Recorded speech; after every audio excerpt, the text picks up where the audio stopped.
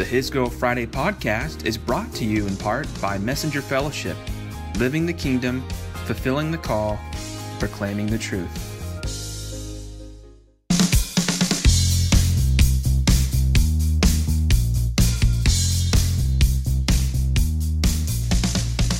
How's it going, guys? This is Cameron Fry with His Girl Friday coming at you.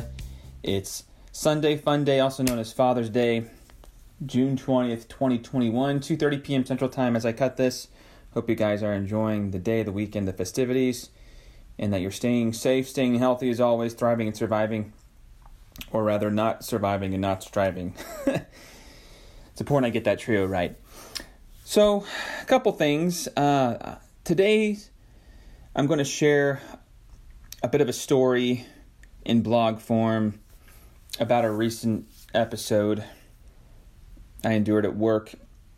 And the title of the piece is going to be something along the lines of when clients become hockey players. And I'm going to try and find a cute way to package that because I'm all about creative subject titles.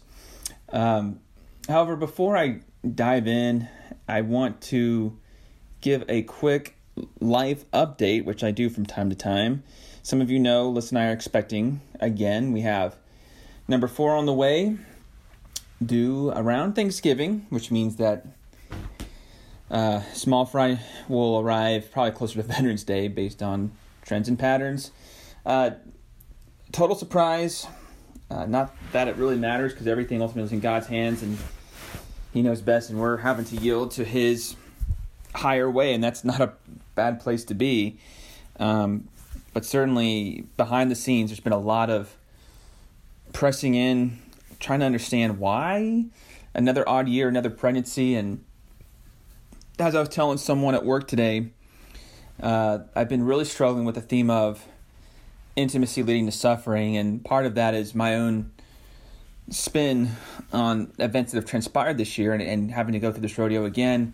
It's been the roughest pregnancy for Liz, and we're now in the second trimester. We're only a few weeks away from knowing the gender of the baby. So just, when I say never a dull moment, it applies even more. Am I ready for another? No, absolutely. It was not in the cards and not in the plans for this year. And suddenly we're having to look and reassess a lot, including our location where we live.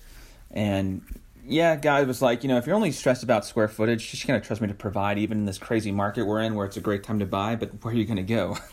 Sorry, it's a great time to sell, but a horrible time to buy. There's that. Okay, well, we know we have a dream and a vision of where we want to end up, but God, refine that dream, because right now I feel like we've been thrown a loop, and even though this loop represents the greatest gift, one of the greatest gifts we can know in this life, and that is being able to be fruitful and multiply and expand the family and bring in a new life into the world.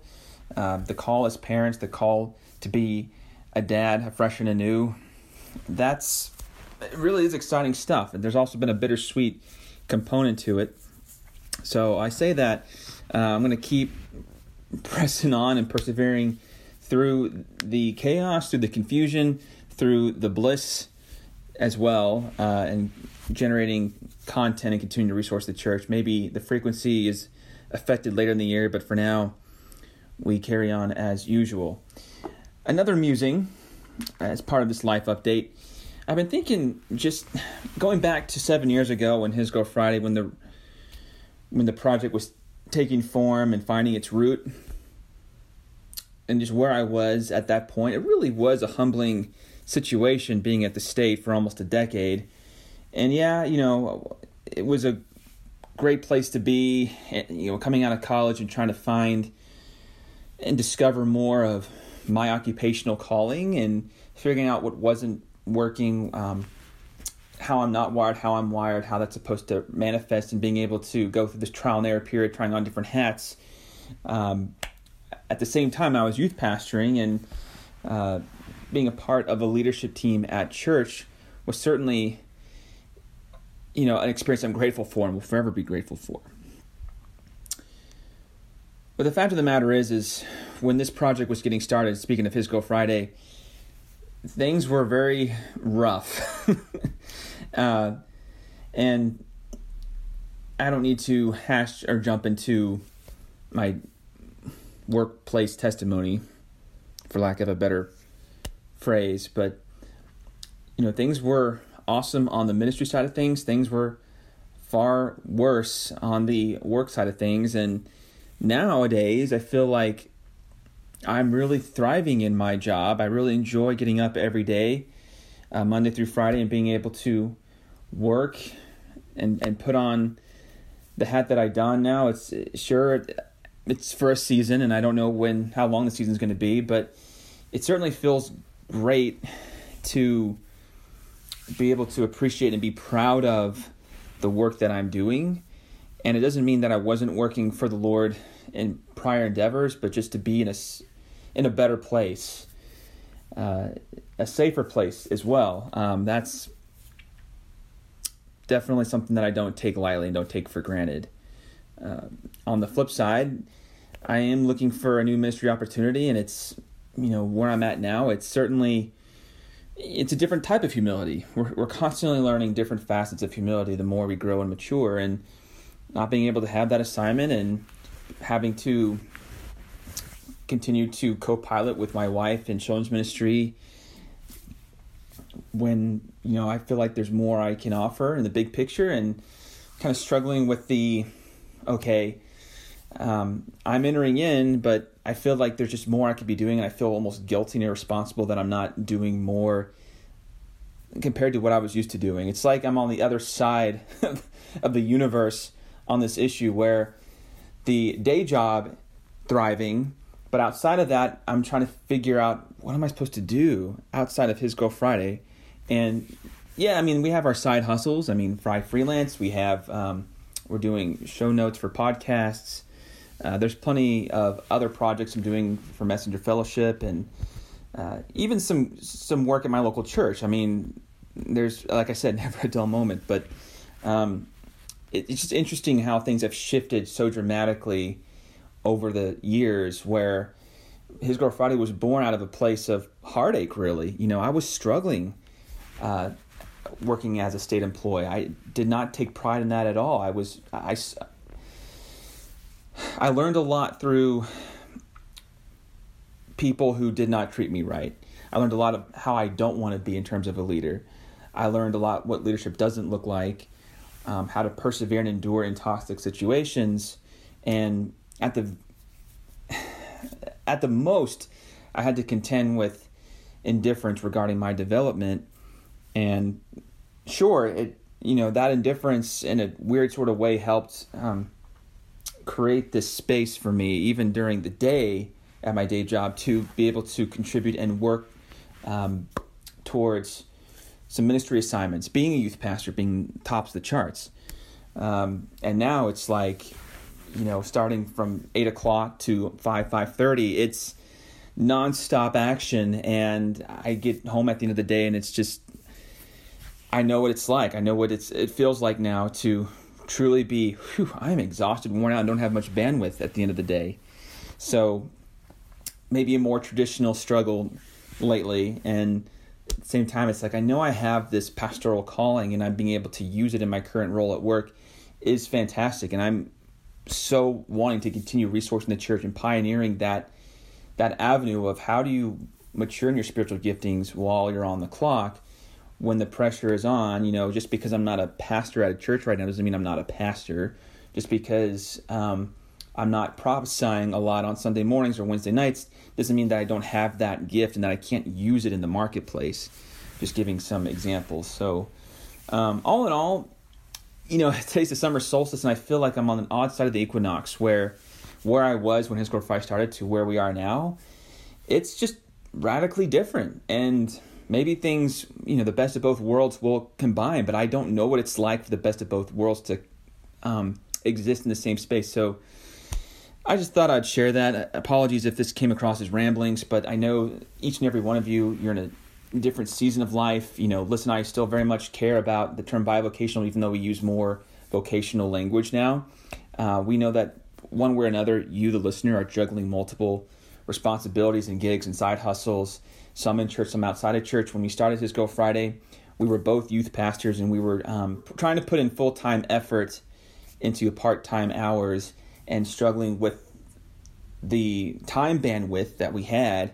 And now, again, things are very different, where we have, again, very little bandwidth outside of what we currently been assigned, but we still feel that unease and that angst and anxiety of, God, I trust you, but am I missing anything? I don't want to just be complacent and waiting for a burning bush that maybe is not meant to emerge. And it's more of, I'm going to take these steps in faith and trust that that God is going to tweak and adjust and kind of guide as I go. But just maybe that's it. Maybe, and some of you can relate to this, you feel stagnant and you feel stuck.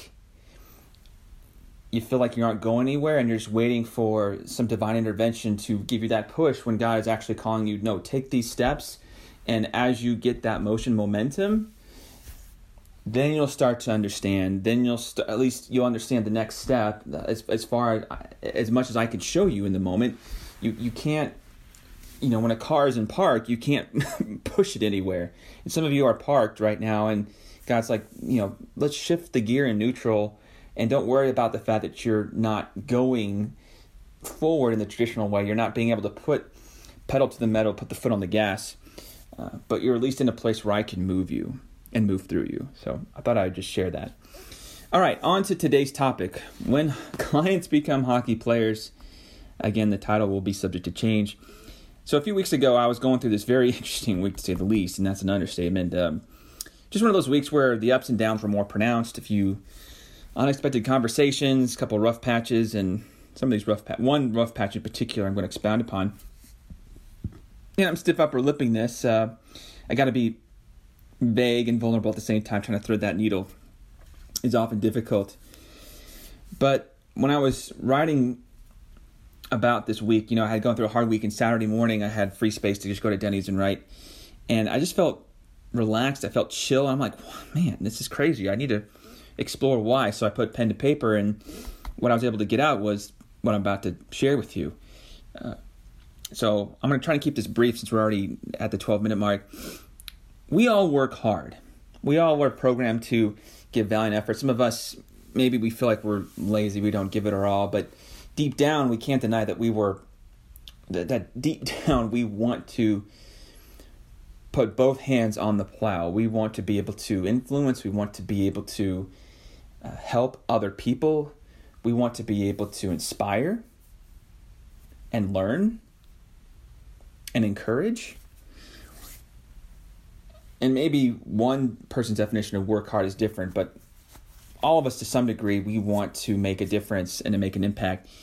And for some, our professions compel us to deal with difficult clients or patients on a regular basis.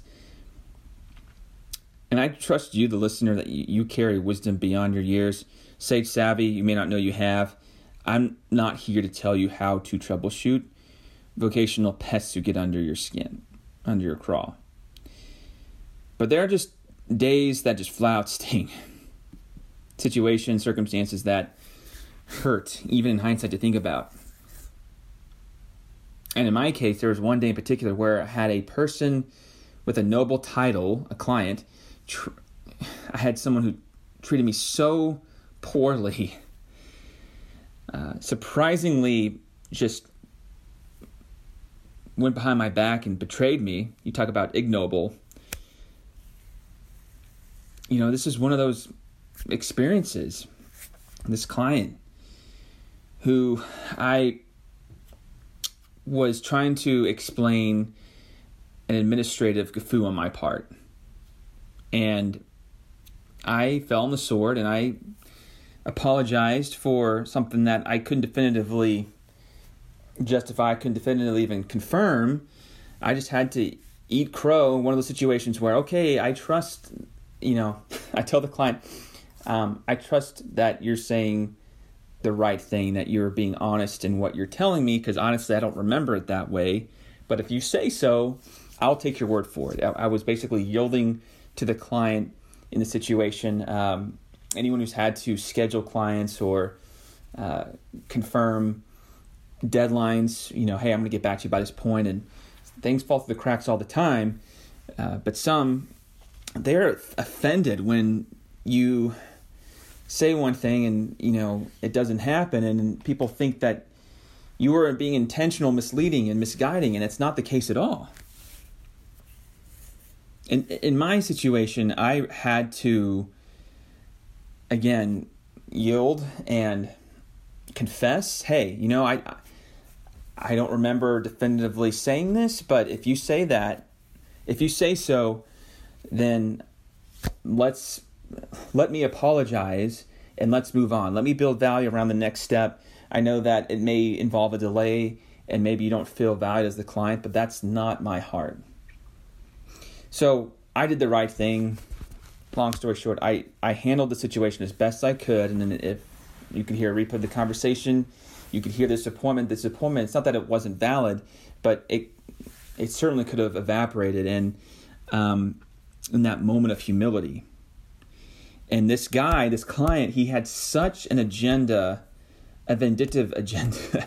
He had his mind made up even before I apologized to him that he was going to find a way to bring us down in some capacity, or at least, kind of slither behind the scenes and make us look bad. He had an agenda to leave a negative review. I've never been threatened with a negative review before, where, I don't know if he was going to target me or if he was going to target me and the company or just the company. Either way, here's a person with an influential title, and he's an influential figure for that matter, and he's turning into a hockey player before my eyes. Which got me thinking, what do you do when a religious leader or an influential figure spearheads a dignified cause but threatens you or even blackmails you? There's not a quick, surefire answer for some of this stuff. Sometimes you're just going to be on the short end of the stick, and you may say all the right things in apologizing. You may actually, temporarily diminish the fire, but you just, no matter what you say, you can't put it out. And these agendas are going to be carried out, and it's not going to make you look good because people want to be heard. And yet, for some reason, when they are heard, they still okay, well, I have these plans to make you look bad. And I just don't want to let go of that. Clients are that way all the time. That's why reviews, it's so hard to be 5 out of 5. You're pretty much perfect if you're 4.8 out of 5 these days, because there's always going to be a handful of people that just leave 1-star or 2-star reviews, and they're just not justified at all. And one experience being able to set the tone for all the others, for whatever reason, it's okay, you're going to really enjoy the rest of the ride here. You're going to enjoy the services that we have to offer.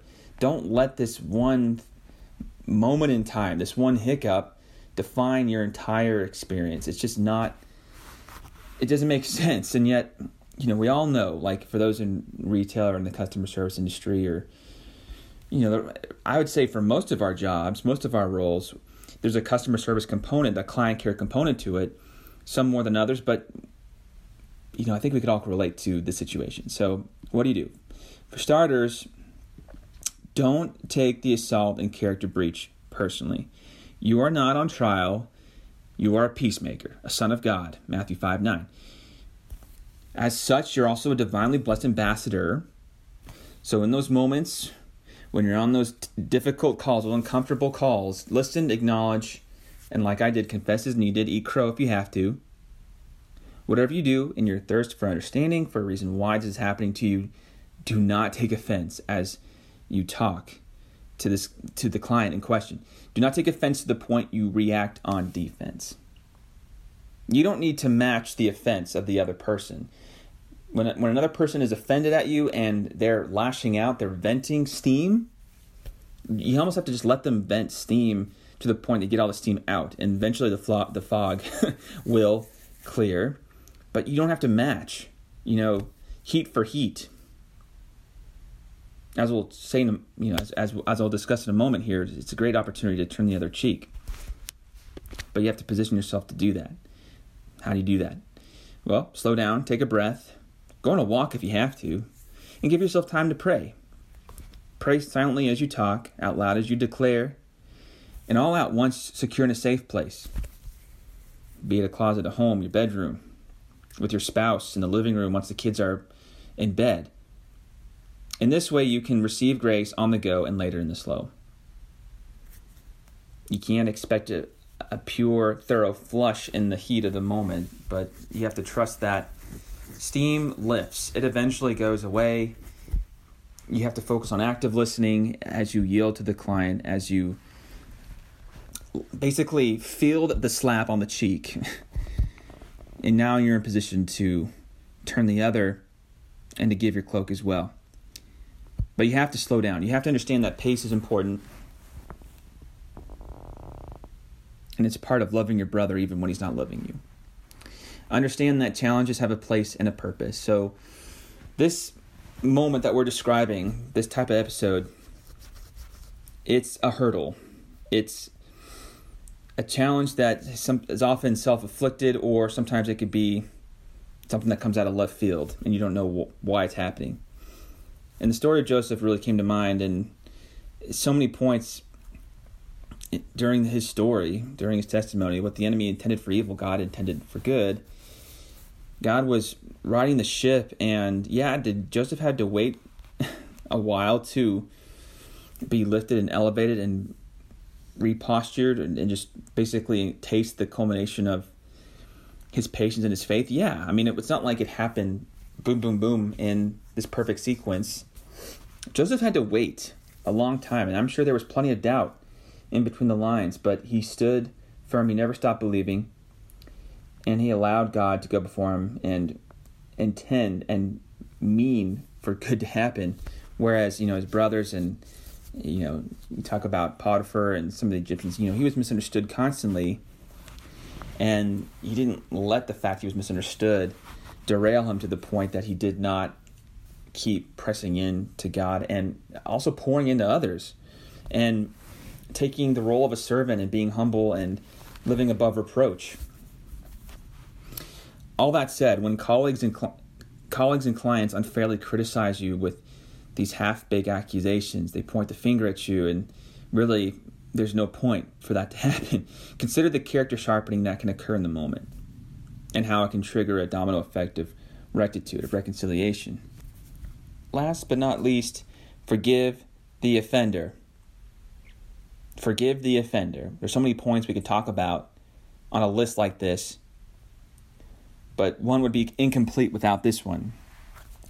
At the end of the day, before the sun goes down, we must forgive the person who hurt us in our hearts, confessing that to the Lord so that He can keep us from bitterness and resentment.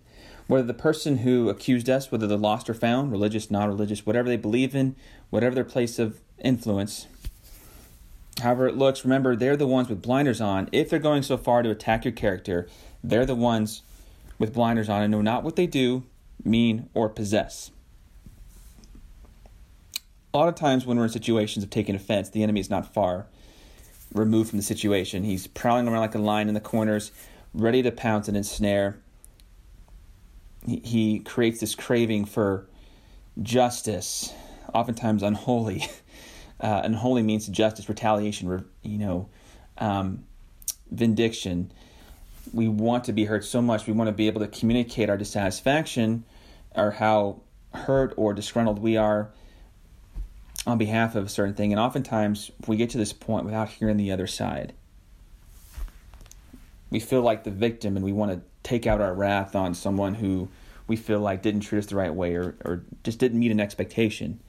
And, you had a client who was at least running the line in attacking my character. Certainly, and during our conversation, he didn't, maybe the pointed finger wasn't as poignant as it could have been, but the fact that I would apologize and then he still went behind my back minutes later and he wrote an unflattering letter to my boss, and he still went to LinkedIn, I believe, and I'm not sure if a review was left or if simply he was communicating in a public way his satisfaction. I was kept from seeing that.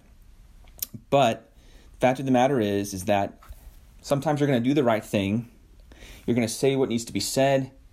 You're going to take the right heart posture, and it doesn't guarantee that the other person is going to lay down their arms and lay down their weapons. Sometimes they're still going to use them because they're just so hell-bent on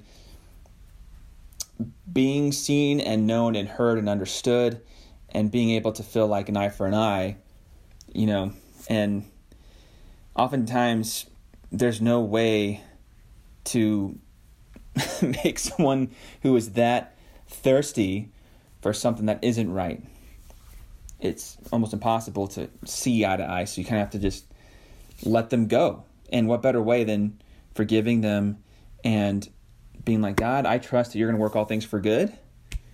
Convict them with grace, help them ultimately understand just the error of their ways and how they went about this. I can't force that. I can't manufacture the understanding for them. I can't take away the blinders.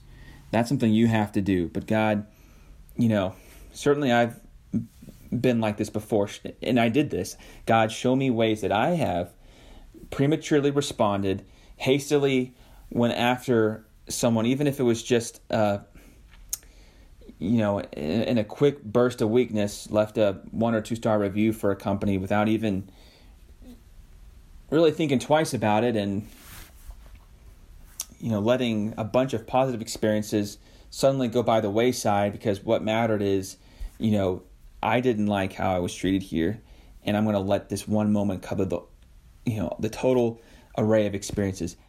But regardless of the emotional toll, again, aim by day's end knowing there's no forgiveness without give. When we choose to forgive an offender, we give them a way out, a turned cheek, an opposite spirit response with the cross in mind and at the center. The offender may deserve retaliation. You may think you're worthy of vindication yourself. However, when you put the entire situation in God's hands, you're leaving the grudge on the other side and trusting God to deal with them accordingly. I don't know about you, but if I had the choice between bitterness and humility, aware of God's ability to reconcile anything, give me the latter 10 times out of 10. Again, in my case, I could have been more administratively aware. I could have ensured my understanding wasn't a ship passing in the night. But in the end of the day, I found the victory, and it led to peace. I couldn't make peace with my brother. I attempted to, but as far as to be with me, I was doing that. And sometimes you have to be okay that that's good enough. Because anytime you come to the end of yourself and not only pray your new adversary finds Jesus, but for blessings to follow their endeavors, God is clearly being glorified in that moment. That's next level. It's one thing to forgive. It's another thing to pray blessings upon them. And that wasn't, by the way, when I prayed for blessings to follow their ministry and their endeavors, that was a few nights after the fact, but I eventually got there too, because I wasn't content on just simply, okay, my boss has my back, my work understands that these things happen, we are over, our workloads are saturated at the moment, and, there was plenty of understanding internally, but externally, you're just going to take these blows, and they're going to hurt, and they're going to, they may keep you up a few hours in the middle of the night, but I'm trying to give you, the listener, some grace and understanding, some peace in and of itself. I'm not trying to toot my own horn through how I responded here, because I take zero credit abiding in freedom that's already been given. My point in sharing this is, although arriving at this point is rarely easy, it can be simple. All you have to do is know what's right, have a game plan on how to get there when you're on the clock, and in pressure situations.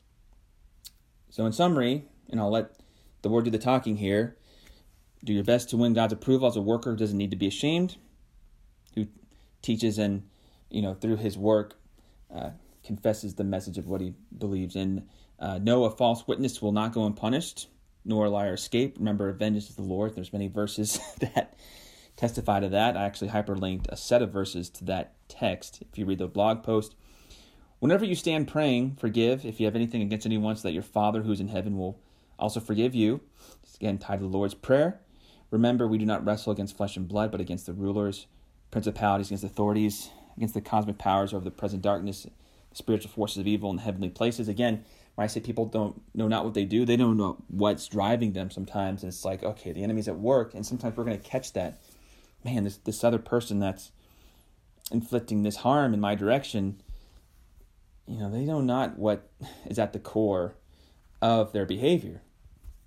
And we just have to trust that the Lord will guide that person back to the truth. Lastly, apply the heart of David, who was no stranger to betrayal. And in my case, I've definitely felt betrayed. We just talked this out.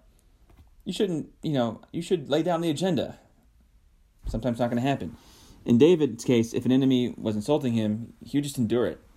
If it was a foe raising harm against himself, he could hide from it. But, he was talking about, in Psalm 55, if it's a close companion, if it's a close friend whom he enjoyed sweet fellowship with, it really hurt. And sometimes we're going to really hurt when these strangers, these clients who have no prior relationship with us, they don't know us at all. It's like, it may sting a little bit, and that's okay, but understand that they don't know you.